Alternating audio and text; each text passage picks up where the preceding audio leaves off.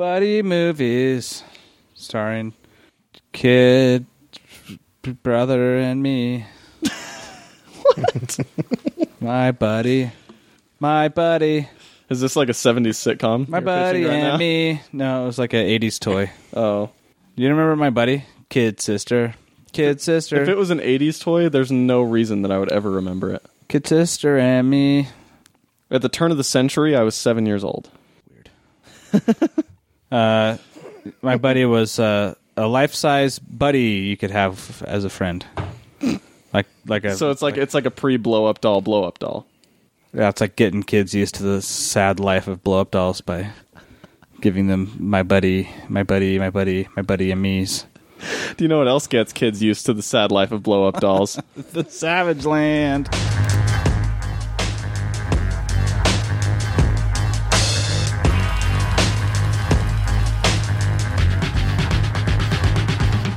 My first name is a random set of numbers and letters and other alphanumerics that changes hourly forever. My last name, 1,000 vowels fading down a sinkhole to a susurrus. It couldn't just be John. Welcome back to the Savage Land. We didn't really go anywhere, but welcome back again. Thanks for... Well, we didn't go anywhere, but they went. I bet you had a nice break. Hope you got some popcorn, some peanuts, maybe. I don't know. A nice break from us. Maybe you went and got your blow-up sex doll. And you can do stuff with that if you want to. I've got mine at home. Yeah, totally. Anyway, who do we got? We got Jason. And we got the returning champion, MIA for so long. Back so in long. action. Mitch. All right. And our host, Matthew. Really quick, I noticed, so I looked up that track Shrunk by Aesop Rock. Yeah. And in the search results is a track from Ant-Man titled Honey, I Shrunk Myself. Really? Yeah. From the movie? Yeah, it's one of the score tracks. Oh, nice. It's a good little title. Anyway, proceed. How's everything? Everythinging. Everything? Everything's fine. I'm fine. Everything's fine here. We're all fine. We're all fine here. How are you? It's been a big week for you, Matt. Has it? Yeah, it has. What did I do? You played Uncharted 4. Oh, God, yeah, I did play Uncharted 4. How is it? That's right. That's what I did with my life over the weekend. Yeah, that game's pretty incredible. Because on last week's show, we were itching for the download. Yeah, you were like, oh, it's got X amount of time. So it downloaded, and then, the download started after we recorded, and then I sat there and watched it when it said it had 40 hours left to download my 45 gig the game, which was not looking good for me. No, not at all. Particularly because I had to go to work. Anyway, they're doing this cool thing now where they kind of get the first chunk of the game so you can start playing. Oh, okay. You might not be able to get all the way through. Okay, yeah, that did. But you can start playing some of it. Battlefront did the same thing for me, and Metal Gear. Yeah, I did that with Assassin's Creed. Yep. So I played a little bit that night. Just kind of got the intro. And that thing is chock full of nostalgia. Really? Yeah. What's the appeal of Uncharted? Because I literally have never even picked up the controller on an Uncharted game. It's like sort of the same appeal that you'd get from like a Lara Croft game, Tomb Raider. So jumping on shit and exploring climbing around, shit. jumping off shit. Being Indiana Jones. Being Indiana Jones, solving puzzles, shooting dudes. What if they did like a crossover film with Indiana Jones, Lara Croft, and Nathan Drake? Also, there's a character in Uncharted 2. Her name's Chloe, but she's basically Lara Croft. Oh, nice. Like, literally, it's like pretty much Lara Croft. Is it the same studio, or are they competing studios? They're competing studios. Okay. So it's pretty kind of funny. Yeah. Uncharted's Naughty Dog. Okay. Yeah. And that's why Xbox did the release of Tomb Raider for a year, the new Tomb Raider, before PlayStation gets it. That's right. Mm-hmm. To try to like market that kinda... corner. But the thing is, PlayStation will get Tomb Raider, and Xbox will never get Uncharted. So basically, what you're saying is Uncharted's better. Well, no, I'm not saying that because Tomb Raider is a great series, and I've always enjoyed playing those. I've heard some good things. I know Rachel really enjoyed the new Tomb Raider. So I haven't played the new one yet, but I played the reboot one, and that was awesome. Okay. But no, I mean, this last Uncharted was a pretty fucking incredible game.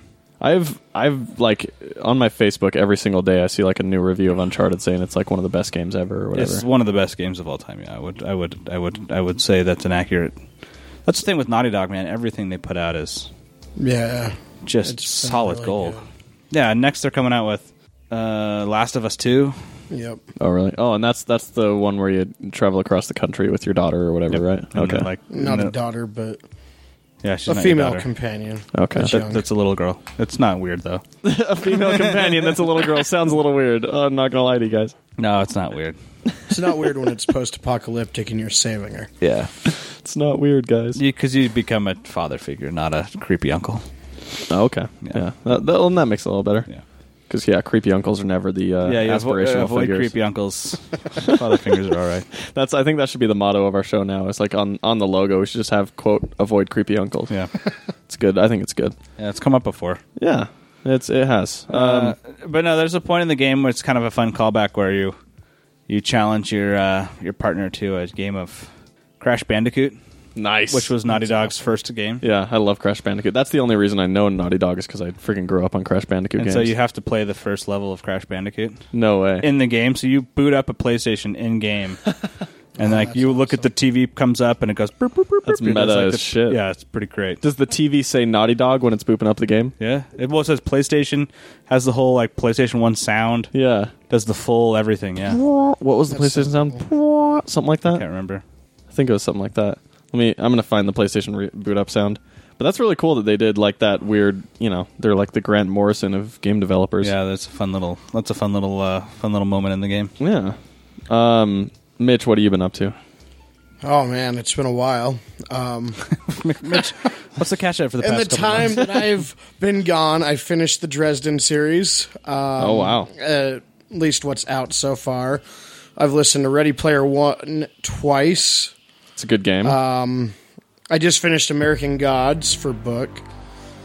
I've watched seasons 1 and 2 of Rick and Morty. I don't even know how many times.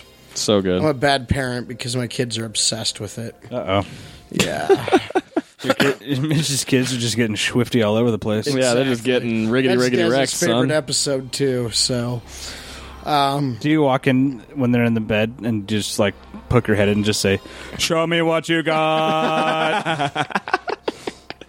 That episode is fucking incredible. I start saying that, and my kids will say it all day. It's ridiculous. Do you guys hear this sound? Listen to this sound. Are you going through all of the PlayStation openings? Yeah. That was 3, right? No, that was 2. Here's 3.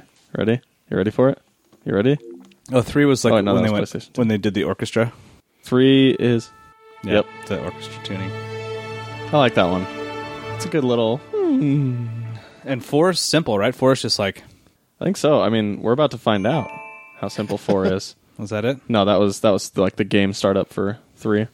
Because they have the system startup and then the game startup. It was just a video with all the sounds. Yeah, and then, let's see. Here we go. Wait. Nope, still not. Yeah, Oh, that's What? Oh, yeah, that's That is. the whole thing.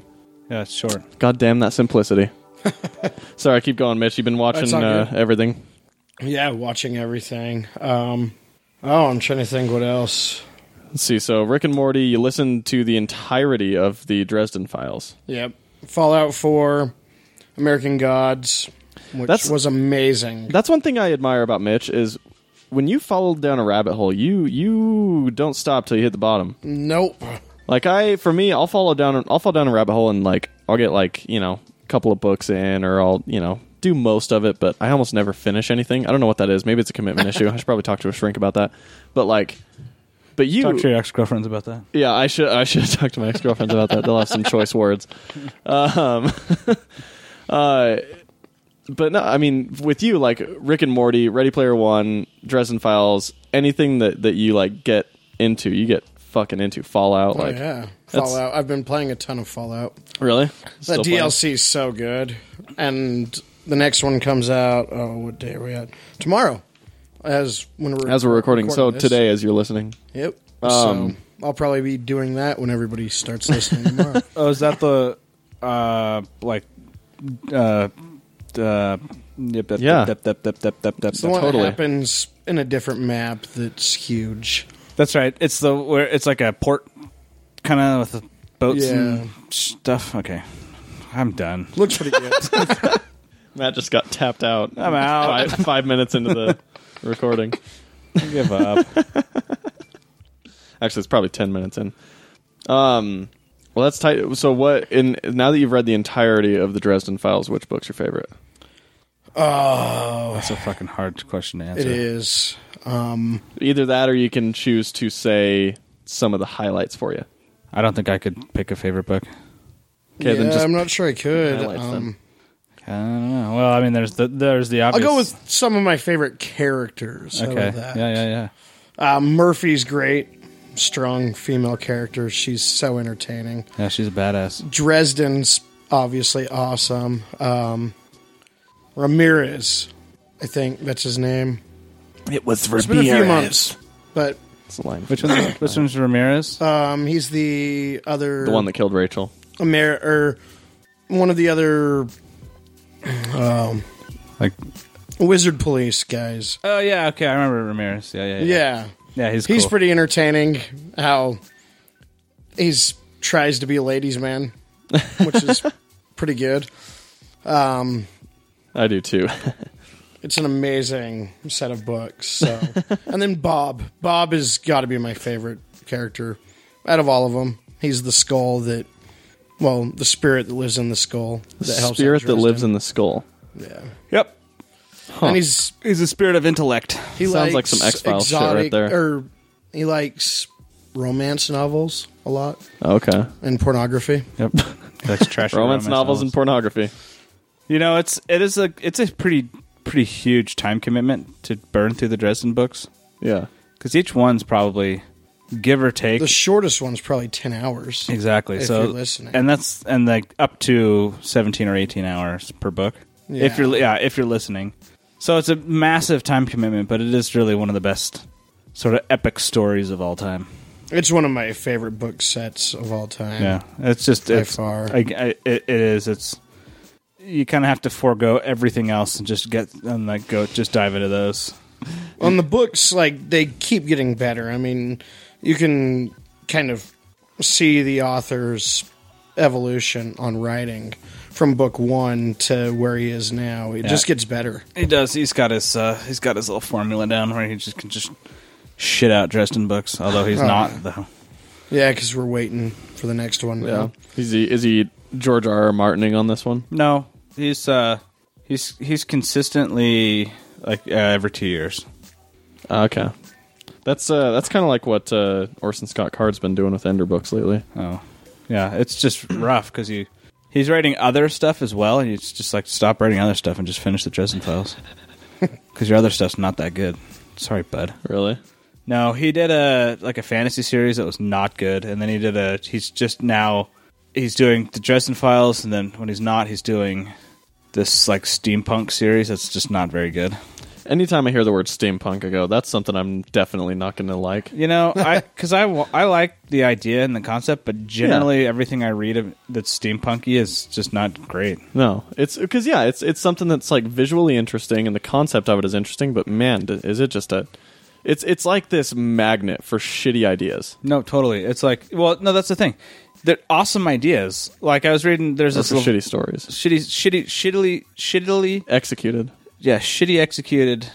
ideas. Right? No, the ideas are cool. Shitty executed stories. Stories and dialogue are shitty, and character relations are always like trying too much to be Victorian and like this romantic Victorian. Yeah.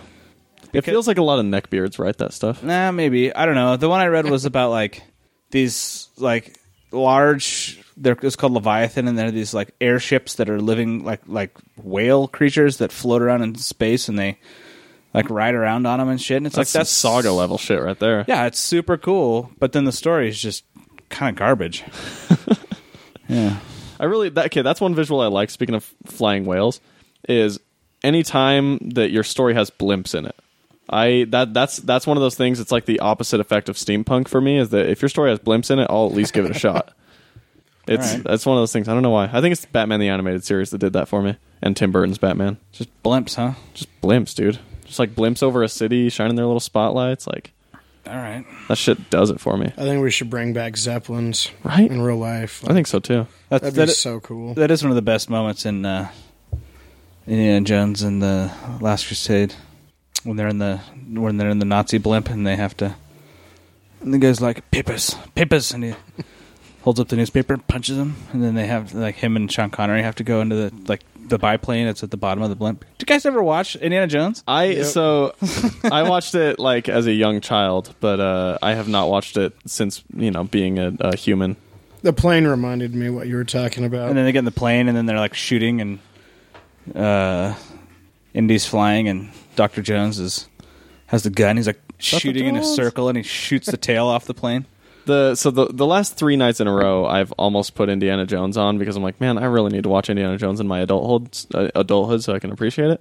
But then I binge watched the last few episodes of Mr. Robot season 1 since it's about to come back for season 2. There you go. That's something I need to start watching. It's been on my list. It like really quick. I know I've talked about Mr. Robot a fuck ton before, but like the amount of just painstaking storytelling in this, like the amount of detail that they have to put into every fucking episode, and the amount of payoff to all these little nods, and like I have 1 episode left in the season. And this last episode was fucking insane. The amount of shit that it like tied together and paid off. So it's like, I don't know, like it is unreal how detail oriented they have to be in that writer's room to be able to continuously tell this cohesive story that always pays, honors its own sort of little Easter eggs or hints or whatever. And every decision that every character makes at some point has a payoff. And it's fucking incredible. Like nothing is dropped. There's no plot lines that are just left hanging. It's all in some way paid off. And so I fucking love it. Not only that, but it's incredibly intelligent. It's the anti Big Bang Theory. Yeah, I've heard good things about it outside of even you, just from other people. So it's damn good. It's on my list. Damn good. Plus, it's got not regular cable language, which is always fun. Feels a little more real. Mm-hmm. Exactly. So, but yeah, that's my little Mr. Robot second. Did you guys both watch Jungle Book? Not yet. I was going to go yesterday and didn't get a chance. Freaking good. It is good, huh? I finally watched it, and I was bummed out because like all the 3D times now are like before noon. It's so weird that they do that, right? I think it's probably because now they have like Civil War or something doing most of the night 3D shows. That's a good point. But man, I was really impressed. So first off, a weird observation I made, and Rachel got all weird because I observed this, but man, that kid has no nipples. No. His nipples are like the size of like a quarter of a penny. It's weird. And so that was like a little distracting, but okay. The Christopher Walken, good shit.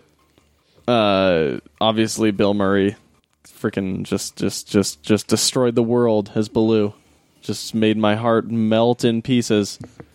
And the other thing that I noticed is Scarlett Johansson, like this movie is kind of one of those things that is proof that studio marketing executives know that Scarlett Johansson is a box office draw, because she was billed really highly in this movie and she has maybe 5 minutes of screen time. Yeah, and kind of underwhelming too. That was the only part I just don't think she's not the right choice. You didn't dig that? Nope, not really, but I dug everything else about that movie. Yeah, I actually kind of, I don't know. I thought her voice was fine. I mean, it was definitely very overproduced, but I mean, I guess since it was sort of a hallucination scene, it fit. But no, I thought Scarlett Johansson was okay, but she was like third billing on all the promotions or whatever, and she literally has like 5 minutes. Yeah, if that. And so it's like, I don't know, it's sort of a sign that they know Scarlett Johansson movies sell, and so I'm sure at some point this Black Widow movie gets made. Well, didn't they already confirm it? They didn't confirm it. Kevin Feige said, we are committed to making it, but it's not in development or anything. So it's going to happen, though. It'll happen at some point. I'm sure it'll be like one of the Phase 4 movies, which would be cool, because then get a few more characters that continue on from the first 3 phases. Sure. No, but the CG in that movie. The CG in that movie was really freaking good. It looked like was it shot in 3D? I don't know. I think it might have been shot in 3D, because I watched it in 2D and like parts of it felt a little like blurry. like parts of the action and stuff like No, that. that's legit. I think that was intentional. I think. Oh, really? To have a little bit of motion blur. Yeah. I think so. That always bugs me a little bit because I always feel like when CG is motion blurred, it kind of looks a little bit too affected. You know what I mean? The dog is going for like a slow-mo custom. Copper was getting all up on you. It was like super slow motion too, like coming for you. It was interesting. I mean, there were certain parts that I was like, kind of, so on, like the forest getting burnt down and all that stuff. Like toward the end there, I was kind of iffy on it in terms of liking it and not liking it, because then it was just like, hey, the forest burnt down, but we're all cool now because we killed the tiger. Because the elephants saved the day. Yeah. Well, I guess the elephant, but I mean, at the same time, that was a lot of area that just kind of burned, even though they hosed it down. Like, still dead trees. Yeah, but fire is necessary for forest growth. That's true. But I did like the one line that Baloo had of "Don't play with the red flower" or whatever. It's like a Smokey the Bear line. Oh yeah. Totally. To me, it felt like just I don't know, it was funny. No, I thought it was charming. Yeah, that kid was good. He was a little stiff, but he was definitely good for a kid actor. Oh yeah. I dug it. Have you guys been seeing all these mission report memes on Facebook? Oh, all the Captain America, Yeah. Winter Soldier memes. They're so funny. I dig those. There was this one that was like things to say. Let's see. I'll pull it up here. It This made me one laugh right really here hard. is one that combines with Ant-Man. It's like mission report December 16th, 1991, and it's got the one guy that tells the long stories. I don't even remember his character's name, but he's like, guy no that tells the problem. long stories. So I was at an art gallery with my cousin Incognito. Oh, Michael Pena. Yeah. So funny. Ignacio. I was in an art gallery with my cousin Ignacio. Okay, let's see. There was this one. I can't even find it. Doesn't matter. Who cares? Fuck it. I'm sure they're better on Facebook anyways.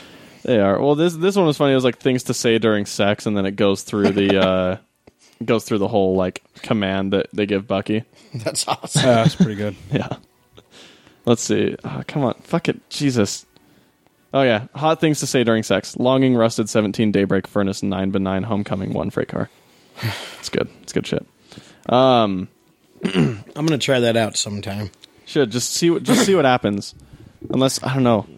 Well, because then after you say that, it's just ready to comply, right? I mean, you just shut down ready. Oh, well, so then, man.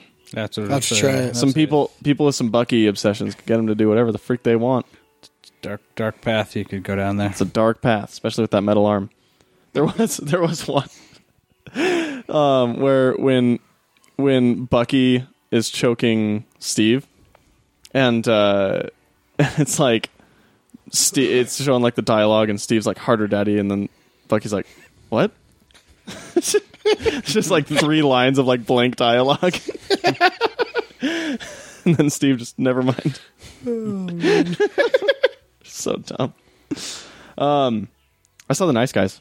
Yeah, you did. I did. Freaking good. Yeah. Ryan Gosling and Russell Crowe are like this weirdly perfect pairing together.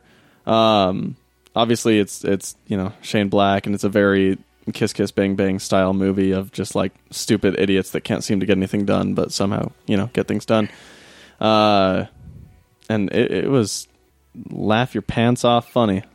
Oh boy. Oh boy, you better buckle up those pants. Hannibal Buress makes a cameo appearance as a giant bumblebee. All right. It's really good shit. Like it's one of those movies that you really like. Okay. Yeah. You guys got any more catch up, or should we just start talking about shit? I've been watching a lot of Adventure Time. A lot of Adventure Time. Yeah. I've never watched Adventure Time. I just started it, and I'm 3 seasons in. It's pretty good. It's great.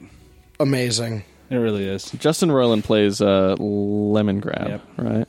Is he? Is that? What's that? What's Lemon Grab? Lemon Grab's like a weird, just lemon. It looks like he has It's like kind of a dick. He has like a lemon drop for a head. Yeah. But he just like Lemon Grab's world is everything escalates. So he just like in normal talking, he just starts screaming, Okay, and there's lots of screaming going on with Lemon Grab. that sounds fitting. Yeah, it's pretty funny. It's the same as Meeseeks. no, it's not the same as Meeseeks, but it's the same as like when Morty screams. Oh, okay. But it's pretty funny. He really, for a voice actor, I mean, Justin Roiland's got some range, but he doesn't have an incredible amount of range. No, but he's got some like serious intensity going on. Yeah, well, and they're very unique. Yeah. You know, very, very few people can pull off those voices. No, that show is because I started watching that show just because someone said, "Oh, it's good," and I thought, we'll see. Mm-hmm. Yeah. It's really good. Really? It's totally charming, heartwarming. Like, it's definitely a little kid show, but That's where I don't think it is a little. I don't. Little kids can absolutely. it's innocent watch it. enough for Yes. little kids.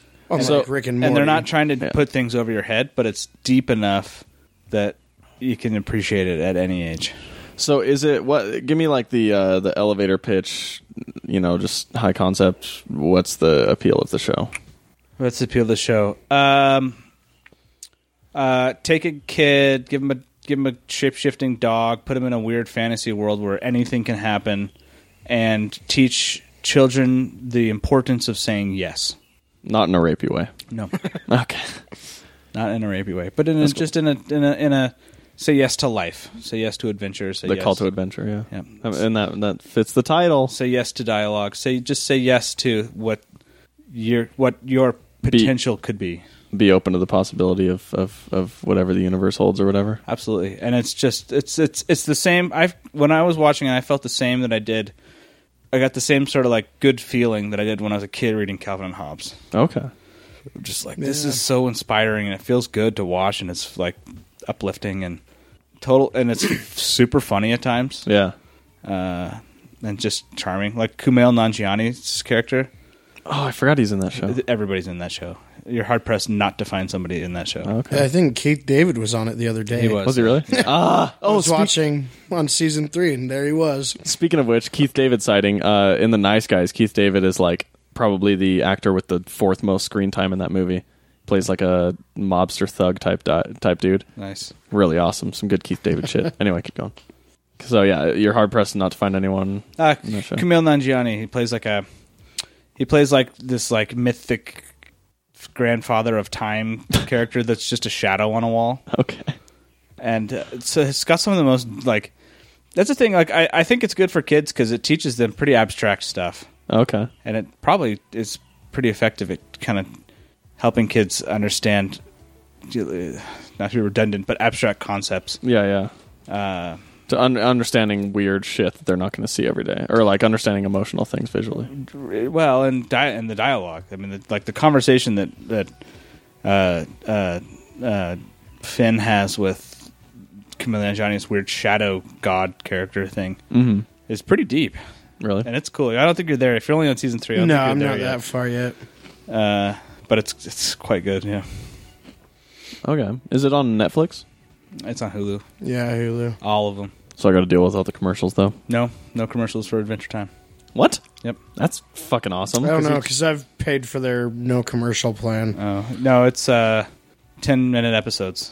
Huh. So Yeah, they're pretty short, Yep. so you can burn through them pretty fast. So it's not a full 22-minute episode? Nope. That's weird. There's they a have- lot they have- of they have- episodes they have- per season. yeah, they have like 35 or 40 episodes per season. But then they have multi-part series every once in a while. With, Okay. overarching. But it's not in the style of SpongeBob where it's got 2 10-minute stories inside a 22-minute episode. Okay. Maybe that's how they show it when they show it on TV. Mm-hmm. But that's not how it is on Netflix or Okay. on Hulu. But the thing is, you don't. I mean, that's the part of the beauty of the show is the stories don't get too overly complex. Yeah, I actually they stay quite simple. I really dig that. I love, like, lately I've been watching a lot of short animated stuff, like 5-10 minute stuff. Yeah. Mostly because, like, we're working on doing some of that ourselves. Yeah. And so I'm, like, trying to get into that mindset of, like, really short form storytelling, especially for animation. No, it's excellent, This man. would I be a mean, good one for that. I would highly recommend watching it. I watch a lot of little kid shows because I have 3 kids. Yeah. So, but I mean, there's not been very much that I enjoy until this one. I watch a lot of kids shows because I think my mind is about the equivalent of 3 kids. So, you know, that's It must be a mess. yeah, it's bad.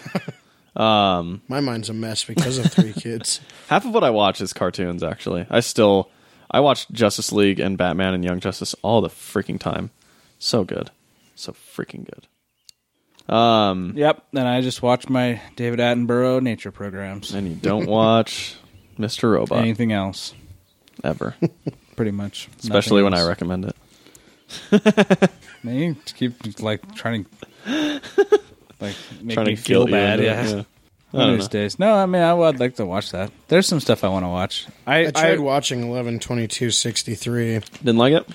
I read the book right before, or listened to the book right before, and it's driving me nuts. I think I need to wait a little while to forget about the book, and then restart it. Dude, just hit yourself on the head really hard. I need to because it's driving me go. nuts. You get it. They fast forward so fast through the show that I'm like, slow down. You're missing parts. Come on. I still have 2 more episodes to go, so I'm not sure. Have you finished it yet, Matt? What? 11/22/63. No, I never finished it. Okay. Yeah, Dude, I'm done. I'm out. I'm bored with programs. programs. I'm bored with programs. All the programs. There's too many programs, man. Too many programs and too many films. Yeah, there are. Film All the films and films. programs. Films. All the talkies. Well, talkie because films. it's like it's like this. It's like a culture now of consumption, right? When we're Yeah. all trying to like Hyper consume. hyper consume this idea of binge watching for like days on end, and Yeah. Yeah, I've And kind I- of been burned out recently. dude, I'm totally burnt out. I want less but better quality. Yeah. I've been watching tons of TV. Like when I watched Mr. Robot was like this just 2 days ago. That was the first time I had actually turned on the little PC I have on my TV that I used to watch everything. That was the first time I had turned that on in like weeks. Yeah. Because lately I've basically just been working on our videos and podcasts and stuff and writing, and then like watching little 5-minute cartoons. Like that's basically it. Yeah. It's on kind my of why I phone. went to Adventure Time. Was I wanted something simple that I could kind of just relax, didn't have to pay a whole lot of attention to, but could still enjoy. Yeah, Sure. I started reading Star Wars Bloodline the other day. Yeah. What are you thinking so far? I think I'm like 6 chapters in. It drags on at the beginning quite a bit. Are you audiobooking it? Yeah, Yeah. So I am 3 hours in, maybe. yeah. Which chapter are you on? I'll figure out which chapter I'm on too. Let's compare what chapters we're on. As we pull up our Audibles, this episode's not sponsored by Audible. It maybe someday will be because they're really easy to get a sponsorship from. Oh shit. Shit. Tell you what, I couldn't. I'm on finish. chapter 8. I couldn't what can you finish The Bourne Identity. Really? No, not the book. Oh, the book. Yeah, the movie's great. I love the movies, but Those books. just couldn't get drawn into it. That type of book I've never been able to get into. I read The Bourne Identity. I thought it was pretty good. Which It was all chapter? are you right. on? It kind of dragged in the audio book form. I don't have chapters on mine. I am 1 hour and 30 minutes into it. Yours doesn't show chapters? No, The fuck? it's not Audible. Oh, it's not. Okay. Okay. So you're an hour and how many minutes? An hour and a half. Hour and a half? Okay, I'm past you then. I got a little bored. I was like, cool, Star Wars book. Wait a minute. It seems familiar. I've been here before. Senate meetings and trade negotiations. Yeah. Oh, boy. So it seems like where I'm at, it seems like it's about to pull itself out of that. But it's like I'm on chapter 8. The story should be going by now. Like, Yeah. there have been a couple of little things here. It's like this Leia adventure with some senator and some crazy things happen. But Yeah, I'm not sold yet. the only reason I'm listening is to get to the part where it's like Han Solo and Ben Solo stuff that gives you some information. But I'm sure that's only like a chapter and a half of the If that. things. So who knows? I don't know though. Actually, I think they might tie in a bit more because there was just barely right where I'm at. There was like this big sort of wrench in the storytelling that may have been the thing that leads to Han Solo and Leia becoming estranged. I don't really need it to tie into the movie, but I just want a good Star Wars story, and they're dumping all these books out, and they're just not great. Yeah, I have yet to read a really good book from the new ones. Comic books, on the other hand, The comics are fucking great. running some solid gold out there. I know. I am running like probably 2 or 3 months behind on I'm my Star Wars comics. I'm as behind as you are. I stopped when the movie came out. Oh yeah, that's right. We like burned through all of them when the movie came out, and then I don't know what's. Yeah, I think I still have one more issue of Vader down, and that's where I'm at. Still good stuff though. No, you know what's funny though? I say all that about this world of hyper consumption where everybody's expected to watch everything. When I just read like fucking 8 years worth of J. Michael Straczynski's amazing Spider-Man run. Did you give us? Did you finish that by the time we recorded the last episode? I'm not sure, but I did. I have finished it at this point. Overall, what do you think? I think it's the best Spider-Man run, and that's a pretty huge statement. Yeah, there have been some dang good Spider-Man runs.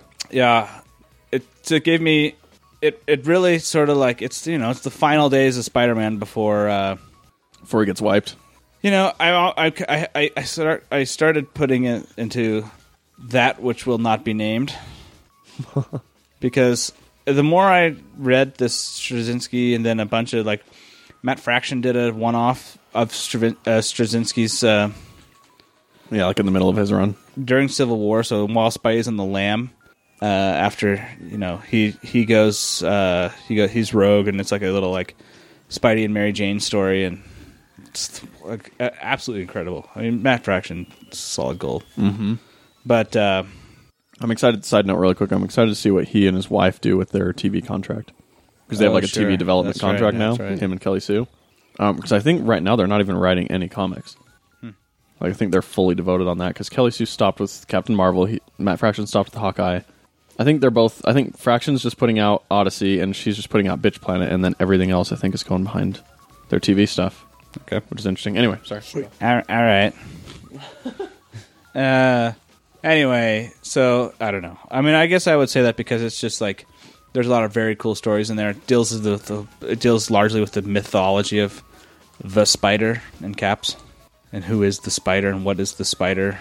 What do you mean? Like this idea of the Spider, like Anansi was the first Spider god, and then there's like there will always be a spider walking the earth. And did Peter Parker get his powers from a fluke accident, or was he chosen by the Spider? So JMS takes kind of a mythological approach to it. Gets much more mythological with it, and it's very cool. And then Spidey ends up figuring out he's got more spider powers than he ever let himself, because he never would let himself. Because part of becoming the Spider is part of becoming a ruthless killer. Yeah, so there's some pretty fun stuff there. So he's kind of on that. He's doing that sort of balancing act. Oh, he gets dark. Yeah, it's cool. That's when back and black. Black and black. Yeah. Blah, blah, blah, blah, blah, blah, blah, blah, blah. Anyway, yeah, it's great. It's absolutely excellent. I mean, there's some other great Spider-Man stories that have been around over time. I mean, obviously, like Kraven's Last Hunt is high on the list of best Spider-Man stories of all time. I started that not too long ago, but didn't get through it yet. Yeah, that's a good one. That was during Romita Sr.'s run on it, wasn't it? I believe so. No, I don't think he wrote it, though. I think it was somebody else, but... Yeah, he was doing the art, though. He was doing the art, yeah. Yeah, that's all I remember from a lot of the Silver Age stuff is artists. Yeah, and then Romita Jr. was the artist on Straczynski's run. Okay. Yep, it's kind of fun. But I love his art. He's such a great artist. Yeah, Romita Jr. does it, especially with Spider-Man. He does a damn good Spider-Man. He does. The one thing that bugs me with him, though, is his freaking chins. I hate his chins. It does bother me. It bugs me. Like when I go back and read Daredevil, which one was the one he did? It wasn't Born Again, was it? Was it Shadowland?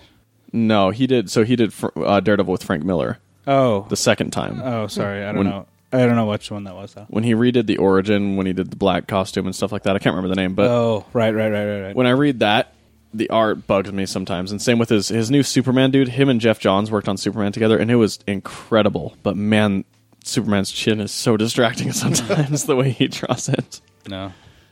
But he is good, though. The point I'm getting to is I now, even stronger than I ever have in the past, feel like Dan Slott ruined Spider-Man. Absolutely ruined Spider-Man. He ruined him. He ruined him. Yeah. It's like fully took Spider-Man and just threw him in the garbage. And even so is it sort of souring your opinion on the newer stuff too? Yeah, absolutely. Yep. Really? Mm-hmm. Wow. Yeah, because you go for something that's so enriched. He's got this big tapestry of who he is, It makes me like the new stuff the least. The new where he's like Tony Stark, worldwide billionaire Spider-Man. Dude, that is a travesty of Spider-Man. That's not who Spider-Man is. That's not Spider-Man. That's true. And it's not a good progression of the character.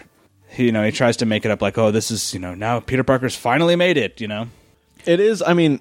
But he wiped it. He wiped it at Brand New Day. Once he wipes it at Brand New Day, the weight that Peter Parker may have had if he became this character that Dan Slott made him is gone. Yeah, because he starts over. It's not as good. No, it wasn't good. It's what's interesting to me is that it's a universe already overcrowded with technological geniuses who have made billions off of their ideas and are also superheroes. And so making Spider-Man into one of those people was unnecessary. In a world where Reed Richards and Tony Stark and Victor Von Doom and... So I guess to be fair, Reed Richards isn't around in the universe at the time because Peter Parker buys the Baxter Building. In the new Spider-Man? Yeah. FF are disbanded. Oh, that's right. They Yeah. Point being, Peter Parker's appeal is that he is an everyman. Yeah. Right? That's exactly what I was going to say. And he's got... people can relate to him. And nobody can relate to Tony Stark, and that's what makes him an interesting character, because he's such an eccentric guy. Yeah. But once you turn Peter Parker to an unrelatable, eccentric guy... Well, he loses his value. You've lost the whole story. You've lost the whole story, you've lost the value, and it doesn't have any connection anymore. And it's the same thing with Superman. I mean, you know that Dan Slott's gotten death threats over Spider-Man, right? Oh, yeah. Yeah, I know there's a lot of people who hate Dan Slott for Spider-Man. Yeah. And he's like, so I went, as soon as I finished up to Brand New Day again, I was like, all right, what's up with Dan Slott? And then kind of looking around on the line, it's like, death threats to Dan Slott. Okay, that's a little extreme. Yeah. But there are like, people are like, get off the title. And he's vehemently on Twitter, like, I'm Spider-Man for the rest of my life. I will never leave Spider-Man. He seems very committed to that bit. He is. It's unfortunate. The thing is, I mean, eventually, and here's the thing too, with a new Spider-Man movie coming out soon, they're in development on it right now. They already introduced this new Spider-Man that is very much different from Dan Slott's current Spider-Man. I bet you within the next 2 years it gets rebooted, new writer, new artist. Maybe. I mean, the problem with that though is it's like now you have this like you're already fucked, right? Your option is to completely reboot Spider-Man. Yeah. Which technically they just did 6 months ago. Yeah. But they rebooted him in a higher status than he was. They rebooted him in a worse place, yeah. So they have to how to reset that to have another Brand New Day, which is like they would have to do a Green Arrow thing where he loses his entire fortune and all that stuff. But that's like, again, frustrating because I don't care. Yeah. I don't care that he loses his fortune. He shouldn't have had it in the first place. Yeah. That's not his character. Yeah. Anyway. That's it's rough, man. That's real. You should read. I really want to read. Obviously, Bendis has been writing Miles Morales now for. So I started the Ultimate Run. You started the Ultimate Run? What do you think so far? I'm only like 3 issues in, so I can't say. The art is really good, though, huh? I don't love it. Really? No. But I'm going to keep reading it. Something about Sarah Pacelli's art on Ultimate Spider-Man, I really dig it. I guess it does have a cool sort of overall vibe, but I think it'll sort of like grow into itself a little bit more too. Yeah, yeah. Because I think that was the first comic she ever did, so I think it took a little while to do it. But now Bendis, like, he's said before, he's like, I will never stop working with her. And even though she lives in like Guatemala or something like that, and so their only correspondence is over email. I think they met like one time at a convention. But she's just like one of the best artists he's ever worked with in terms of like being able to understand the story and like know exactly what he needs. Nice. But I remember in the Ultimate Spider-Man run, it was one of the first issues when he's very first like slinging on the rooftops of the city, and there's this one huge splash page of him swinging above New York City and just looking out of that sort of skyline, and you see like I think the Triskelion is somewhere in the background, and like all of that just sort of layout of the city with him above it and like the sun shining on it. It's like one of the most beautiful pages I've ever seen in my life. Nice. Yeah, I really want to read the new Spider-Man run that Bendis continued Miles Morales with in the 616 Earth, where Miles Morales is basically Peter Parker in terms of he's in New York City and he's doing all the regular Spider-Man stuff. No, that's why I started Ultimate, because I'll get there eventually. Yeah. And I can pick that train up. And I as much as I give Bendis shit, I dig Bendis a lot. I like Bendis too, man. I think Bendis does great stuff. Bendis did excellent X-Men stuff for years. Yeah. Bendis the comic book writer? Bendis, yeah. He did X-Men stuff. Did X-Men stuff? Yeah. But Brian Michael Bendis did. Like Bendis the comic book writer. Mm-hmm. He writes comic books? He writes comic. Yeah. So he wrote comic books with X-Men. Yeah, he did with he did like Uncanny X-Men. X-Men or Mutants? Yeah, the X-Men or Mutants. The ones the mutants, and Brian Michael Bendis, the comic book writer? Yeah, comic book writer Bendis. Yeah, he made a bunch of comics. He made up New Mutants for it. He made up New Mutants? Yeah, he made up New Mutants for the comic book series. Brian Bendis made up New Mutants. Brian Michael Bendis, comic book writer. Comic book writer. He made up New Mutants for the X-Men series. The X-Men series, New Mutants. Yeah. He made that up. Well, no, he decided he made New Mutants for the New Mutants series because he's a comic book writer. Oh, okay, so he's a comic book writer that made New Mutants for the new series. I'm done. I mean, the thing is, like, it's a good joke, but I don't think anyone gets it. No one gets it unless you've been listening to every episode and remember that one episode 20 episodes ago where we found the internet meme about Bendis. Man, that was clear back when I was on. Yep. Yeah, that was a long time ago. Yeah, no, I really always have dug Bendis' writing on Spider-Man, whether it was Peter Parker or whether it was Miles Morales, and so I'm excited to read the new series because I think it's I think he's good. He does good stuff. yeah. No, I honestly all the new stuff that's been coming out, all the new X-Men stuff post Secret Wars, Yeah, post Battle World, whatever. It's not great. really? I'm not loving it. I mean, I'm sure there's some good stuff that's going to come out. Maybe it'll grow into itself, but I've found a few things that I like, but there's been a lot that I haven't. yeah, I don't think it's. I need to go to the particularly comic shop, though. I've got a few months worth of comics just sitting there waiting for me. I haven't picked up my hold in a while, and it's at that point now where I'm like afraid to go back in and see the price total. I mean, I only had like 2 series on hold, but That's about where I'm at. I was going to stop in there before I headed over here today, since it's right down the road. But and we're like a week away from DC Rebirth, and I'm gonna have to go in and buy some new comics, and so I'm like, I'm afraid of what I might find in terms of how many comics are sitting there waiting for me. I am excited for Rebirth, though. I think everybody should go and pick up the Rebirth number 1. It's 80 pages for $3. Oh, that's right. You were telling me about that. Do you have it? I don't have it yet. It's coming out next week. Oh, so we can't go pick it up. Can't go pick it up You yet. guys I mean, search a yeah, few like of my next week. homes, too. Go pick it up next week. Okay. But yeah, freaking 80 pages, drawn mostly by Ethan Van Sciver, written by Jeff Johns, introducing this new DC universe, and it's $3 Like, hell yeah. that's awesome. Sign me the shit up. Speaking of Jeff Johns, so we've talked about before, many people are much dismayed by the possibility of a Zack Snyder DC universe, right?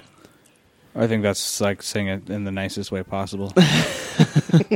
Well, It's being very civil about it. yeah. There may be less reason to fret now.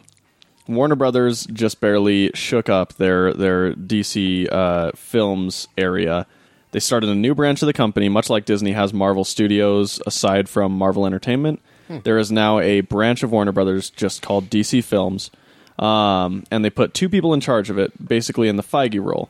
One of those people is comic book writer / DC showrunner / DC chief creative officer / amazing person / best Teen Titans writer ever, Jeff Johns, who is also co-writing the new Batman movie.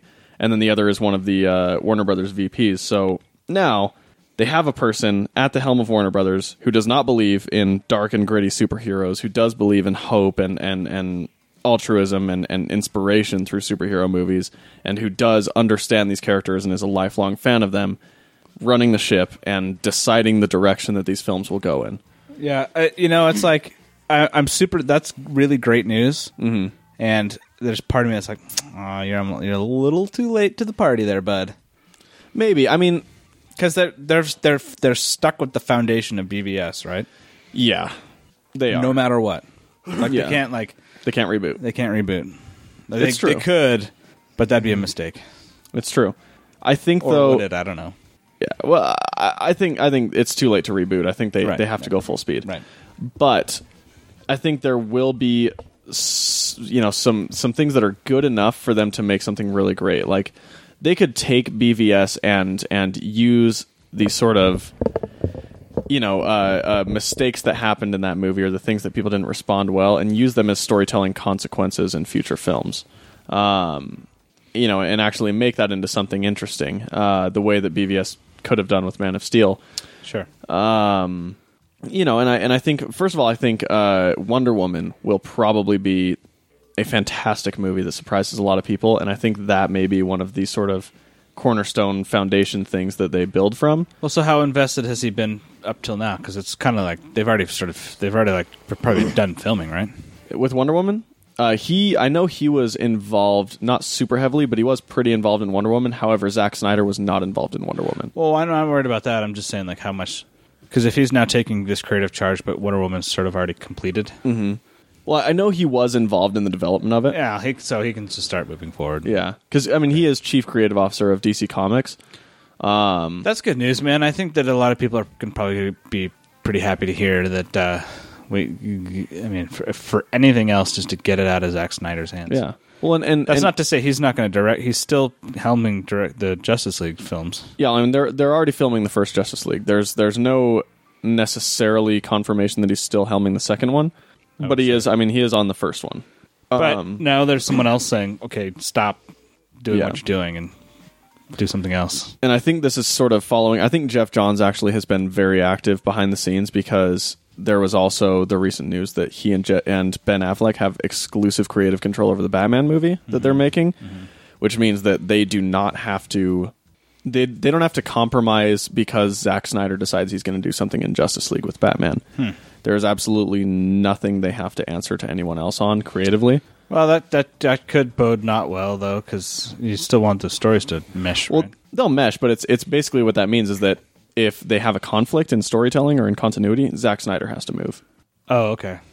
So they're getting first billing. They're getting preference. That's good. Which I think is really good. And then following that, now is the news that he's basically Feige. I wonder what's going through Zack Snyder's mind right now. Like, I guess you don't really know, but is he like... People don't get it. You think so? I think so. You think he's like, nobody understands my genius? Yeah. I think that's exactly what it is. In all honesty, and that's not a slight against Zack. It kind of is, but like I think that any artist has that opinion. There are certain artists who will go, well, shit, I messed up, and I did something that people didn't respond well to, and so I should try and fix that. And then there are other people who go, oh no, I did it right. They just didn't understand it, so now I'm going to try and do the same thing but a different way and make them understand that. And I think that's exactly what BVS was. Yeah, sure. Well, Mitch, what did you think of BVS? Yeah, we never got your thoughts on it. I walked in kind of like, I'm going to keep an open mind, and I walked out and I just didn't give a shit. I didn't care about any of it. And so I was disappointed. I thought Wonder Woman was badass, hence why I'm rocking the hat. But outside of that, I didn't care at all. I thought there was a little bit of plot holes. I thought that they maybe pulled a few storylines a little bit too early, and it kind of disappointed me. Yeah. I'm higher on it than a lot of other people are, mostly because it's exciting just to see these characters on screen for me. I think that's what a lot of the people that were excited about it was, oh, you got Batman and Superman on screen together. And so they were like, yeah, but... Yeah. And they're, I think the sort of the clay there, or the mold was pretty good in terms of the story they wanted to tell, but they ran into two problems of A, compression, having to fit that story in, but them not wanting to drop any of their plot lines, and then B, tone. Plain and simple, the tone was just off. Yeah, tone was whack. So... Crack is whack. But so, speaking of DC, we've talked before about their approach to film and TV, keeping them very separate, doing somewhat of a multiverse approach. Now, you guys saw the comments that Chloe Bennett, who plays Quake from Agents of S.H.I.E.L.D., said about Marvel TV and Marvel film, right? Yeah. basically her contention is that she feels like the Marvel filmmakers and the Marvel Cinematic Universe disregard the TV show, whereas the TV show is beholden to the cinematic universe. Oh, and she's not wrong. She's not. No, I think that's accurate. I mean, there's definitely like right before Civil War. Are you caught up on S.H.I.E.L.D.? I'm not completely caught up. I'm like 2 behind. Did you watch the one right before Civil War? I don't know date-wise. Okay, so they did one right before Civil War. It didn't really try it too hard to tie into the rest of the... But there was one part where the bad guy...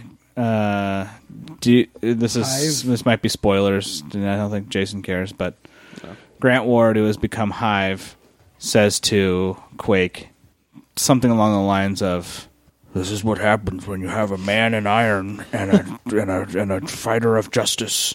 They'll eventually go to war." Totally out of context. There's no reason he should be saying it at all. Fuck. Just totally smashed in there, and it was really dumb. I don't think I've seen that part yet. Yeah, it's dumb. But then they are dealing with some Sokovia Accord fallout with the Inhumans and stuff, and it's like, you're right. It's kind of, it does add some stuff to the TV show that's kind of fun to kind of mix them up a little bit, but they need to go both ways.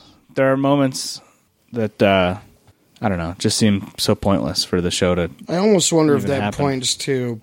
I mean, there's been rumors that we might not get the Inhumans at all in the MCU, and I kind of wonder if that's starting to point to that direction. Maybe, I don't know. I just think they need to. Well, here's the other side to it, though. Is like, I see your point, but there's also like, you wouldn't have the stories you have if like Thor showed up and just finished it. Oh yeah, Because Thor could just show up and finish it. Yeah, well, and I think it's sort of a two-way street of like, yeah, it presents a storytelling problem for Thor to just show up out of nowhere, but then it's also like, why in Captain America: Civil War doesn't one of the Agents of S.H.I.E.L.D. characters, walk by on scene or get referred to, or why isn't Phil Coulson there? Things like that, like It's like S.H.I.E.L.D. isn't like technically dead in that world, and nobody even references it anymore. exactly. Yeah. It's a little frustrating because, yeah, obviously they are there. Yeah, according to them. Because that's the thing is according to the films, they don't fucking exist, and especially now that they're not even run by the same branch, by the same company. Marvel Studios and Marvel Entertainment are two different companies, and it seems like you can tell a difference in the show from when that point hit. Oh, totally. So Yeah, I don't know. I mean, I guess they could try to have like S.H.I.E.L.D. just be the sort of like the but I mean, it's kind of the same thing that happens with the Netflix stuff. Like, yeah, pretty unrelated. I'd really too. like to see the Netflix tied in more than I care to see Agents of S.H.I.E.L.D. at this point. Well, sure, but I mean, I guess I know S.H.I.E.L.D. is sort of like a little bit more of an important organization than Daredevil fighting crime in Hell's Kitchen. Yeah. Well, but that's the thing is like with both of them, because it does seem with her perspective, she's basically saying the film guys don't care. Like they just don't care about our shows. And I think it's the same whether it's Daredevil or Jessica Jones, because you hear, like Marcus and McFeely talking about Daredevil or talking about Jessica Jones and the possibilities of crossing over, and they've basically shot down all those rumors. They say no. Yeah, they don't vehemently just go right away, no, it's not going to happen, but they go, well, we haven't really found any sort of opportunity that would justify it, or basically in so many words saying, yeah, we're not going to do that. And it's like, so I mean, to some degree, I get that. You want to tell the big story, right? You want to tell the name brand story, and like, what are you going to do? Like, have Ultron punch Captain America into Hell's Kitchen? And Daredevil digs him out of the rubble and says, "Go get him, Cap." Like, it's not necessary for storytelling. It's cool, and you can throw Easter eggy stuff in there, but it's look what they did with Ant-Man. Like, that movie came out, let's see, probably about 3 months after the Sony deal was completed, and in that movie they had a reference to Spider-Man. Just an offline thing of Michael Douglas saying, "Oh, kids crawling up walls," or whatever the hell. Like, they don't even do that in these movies. And in Civil War would have been a perfect opportunity to do that. They could have. Oh, I see what you mean. Like, you could have had like just a scrolling list of like Matt Murdock and or like somebody. Well, saying, know who they don't know yet, but they don't know Daredevil. Well, yeah, but they're talking about consequences of superhumans. They could have even just said, yeah, there's a super strong woman and an impenetrable man somewhere in New York right now running amok. Like, sure. offhand lines Some that could little Easter easily egg in there. Yeah, they don't even have to feature actors, but they just do not make reference to it at all. I think you'll probably see more as time goes by. I hope so. And I guess that's the thing that she's sort of like a little outraged about is I'm sure a lot of these actors sign on for this show like, oh, cool, there's a possibility of being involved and connected in this bigger It's in universe. the contracts. Yeah. Like, isn't it in Daredevil's contract? Who was it? I can't remember his name. Charlie Cox. That like he's required to show up Yep. in any Marvel movie. Anybody on any Marvel TV property is contractually obligated to appear in Marvel movies if they are called upon. Yeah. And so, yeah, it's an option they have. They just have not taken it. And so it's kind of one of those things where you read that and your lawyer reads that and tells you, hey, you're obligated, but also that's a huge opportunity for you as an actor. And then now I'm not sure, like, Agents of S.H.I.E.L.D. is a little bit different than the other ones where I'm not sure most of the acting is on par with some of it. It's not on par, but they do have it in their contracts. I don't think. But I don't know, man. I think that there's something about how TV shows are directed. Yeah. I don't think it has any statement on whether or not the actors' chops are good enough. Yeah. Because I think you could put those actors probably in those Marvel movies, and their I think chops there's would be definitely just fine. some that you could. Well, anyone from the Netflix shows could show up in a feature film and just be fine. The Netflix shows, I think, would be great. I think you could stick any of the S.H.I.E.L.D. guys in there too, and they'd be okay. You just you direct them in a different way. Yeah. You've got more time. You build and you'd be all right. Because with TV direction, a lot more of it is up to the actor Yep. than it is in film. Because TV directors hop in and hop out. They're interchangeable players. Because that's what I mean, and they don't have enough time. They don't really quite have the time schedule to go to do. Totally. Makes sense. To It's really yeah. spend the time to make it right. TV. Each episode of a TV show is filmed and finished within a week. Yep. So that might not be the best take, but that's what you're getting. Yeah. Whereas if you stuck Quake into an MCU movie, I'm sure she would just be awesome. I think Because I think she's already awesome. And I think she'd be pretty great in a show like she's that. definitely one of the highlights of the show. Yeah, she is. Yeah. She's cool. I wonder though if after this type of stuff, if that's going to affect her chances of possibly having that interplay. I wonder if ABC and Marvel are aggravated about it.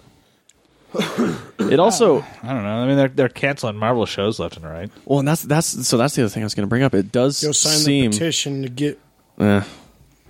Agent Carter on Netflix. The thing is, Haley Atwell's already busy with another series. I mean, there's no way she could film both. No, there's more important things Netflix can deal with. I mean, not to say Yeah. Agent Carter's not cool, but I haven't finished season 2, and I've heard it ends on a cliffhanger. Yeah, I don't know. Sorts. sort of, not really. Not really.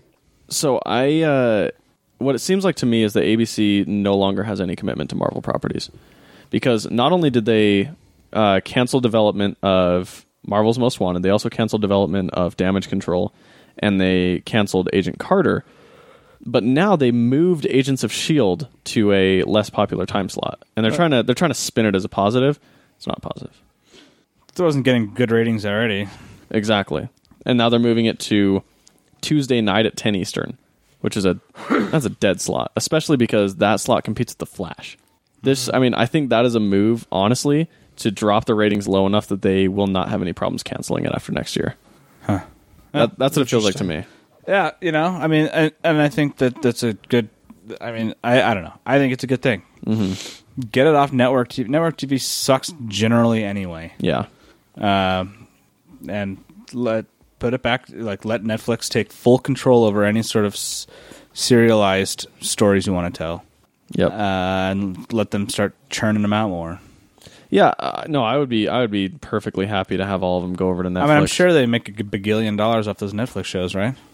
Oh yeah, the Netflix shows are really profitable. That's why you keep seeing them cropping up left and right I mean. So, for like, season renewals. Yeah, so and I don't think that's going to go anywhere. So just keep that trainer rolling.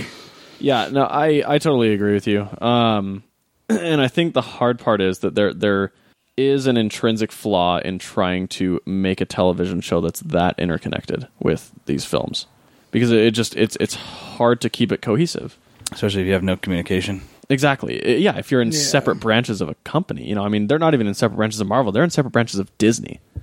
They don't even have the same bosses. I would assume, I bet you that if it doesn't do successfully and they still want to do Inhumans, they'll just say Agents of S.H.I.E.L.D. never happened. Oh yeah. Here's a new That'd one. be Here's my our. guess. We're just erase that, and here's our new Inhuman story. After it gets canceled, I would be absolutely shocked if anything from that show has any life past that. In terms of canon, Yeah, in terms of canon, in terms of actors, in terms of any of that, I guarantee it gets swept under the rug. okay. Coulson's already dead. Yeah. Because even Joss Whedon disregarded that show, and he helped create it. It's so weird. It's like, and his brother is still working on it. Like, Yeah. but he was like, nope. In my like, because he even said, in my movies, Phil Coulson is still dead. No matter what, he will never come back. Yeah, It's like, it doesn't make sense. But yeah, so I mean, it's interesting, and it is an interesting look at the way that network TV works and sort of this experiment of interconnecting these universes. And I think Most Wanted probably would have been a more interesting show than Agents of S.H.I.E.L.D. because it would probably be less beholden to the movie canon. But at the same time, it still just does have that flaw of A, trying to tell a story bigger than its format, and B, just not being able to keep it cohesive in the same universe with both those properties. Yep. So it's interesting. But I guess we'll have to see how it all shakes out. I just know that No, I honestly, I'd say props to her for standing up for it. totally. You know, I think that crew seems like they're super passionate about what they do, and they want it to keep going. And maybe There is a lot this, of good stuff in it. yeah. So maybe this does breathe some life back into I hope so. either bringing Agents of S.H.I.E.L.D. More popularity, or pulling a every other show that gets canceled and having it switched over to Netflix. I know, dude. I'm sick of petitions, honestly. Everything has a petition now, especially when show gets canceled. Like, no matter what show it is, there's always a petition for it. It devalues it. When everybody's petitioning everything, none of it matters. Like, I agree. it's dumb. It's really dumb because, like, there was a time, and it'll still happen every once in a while, but there was a time when doing things like that and being like, yeah, we want to bring Community back, or we want to bring, Arrested Development or whatever back, that had weight. Right. But then it literally now just happens with everything. And I don't think they listen anymore, Young Justice was close to getting a season 3 from Netflix just a few months ago. But then there was, as that petition was getting signatures of oh, we need a season 3, another one cropped up from somebody else that was like, they're probably not going to do season 3 on a TV show, but we should sign this petition to get them to do it in a comic book. And then what that person didn't realize is they already did that. They did a Young Justice season 3 in a comic book, and nobody fucking read it. And so then to the studio execs, they go, hey, we probably shouldn't listen to these petitions very much because look at this guy. He's supposedly a huge fan of this, and all these people are signing this to get it renewed as a comic book. Right. And none of them know that already fucking happened 2 years ago. So obviously they're not going to be invested in whatever the fuck we do. So let's not listen to these petitions and just do whatever we think is best, which, I mean, I have no problem with, but stop with the goddamn petitions. No, I don't think they do anything at all. Fucking A, dude. I'd be very surprised if anyone was like, you know what? We changed our mind because 300 nerds wanted us to. Yeah. And I mean, I know Agent Carter got tons of signatures, but the other thing is, too, the signatures surpassed the amount of regular viewers.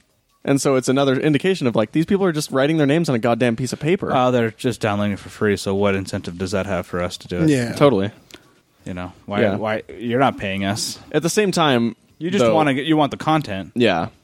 The piracy rates on Netflix are much lower than piracy rates for network television, only because, it's an easy subscription model. And Everybody has everything. Yeah, why would you they have pirate Netflix. Netflix shows? And so that is Netflix has in some way subverted piracy as much as you can. Yeah, yeah, sure. But let's take Agent Carter. I guess Yeah. there's Hulu. Yeah.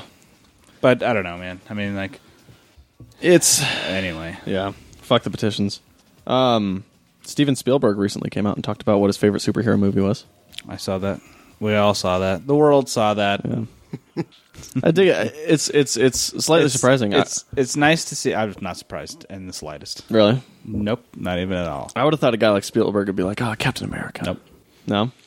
No, man. Spielberg is all science fiction and adventure and the fantastic. I just think since he always revisits that era, that Captain Convivial. America would have... World War II? Yeah. Nah, that wouldn't have. Because that was Yeah, it was a crappy movie. I know Mitch likes that one. I love that movie. I will defend it. And it's the one that's bred the best 2 sequels. I don't know if bread is the right way to put it. I think it's had 2 great sequels, but I don't So think good. that movie the had any. filters on it are great.